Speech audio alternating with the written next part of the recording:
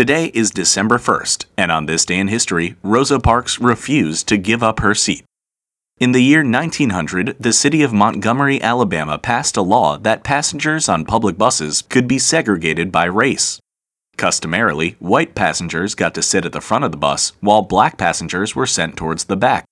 If the white section filled up and more white passengers needed seats, black passengers had to give up their seats and move further towards the back, or were forced to stand, and if there was no room for them on the bus, they could be told to get off.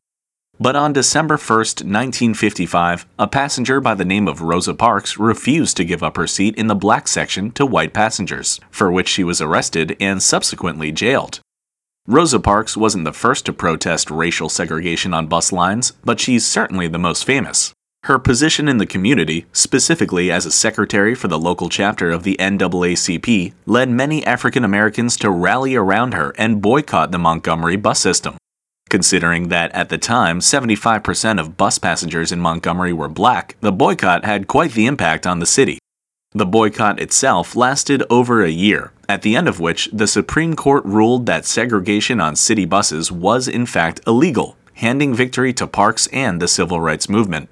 Parks in turn became a hero to many, including a little-known reverend living in Montgomery at the time named Martin Luther King Jr., and both he and Rosa Parks would go on to become icons of the civil rights movement. But all of that began on this day in history.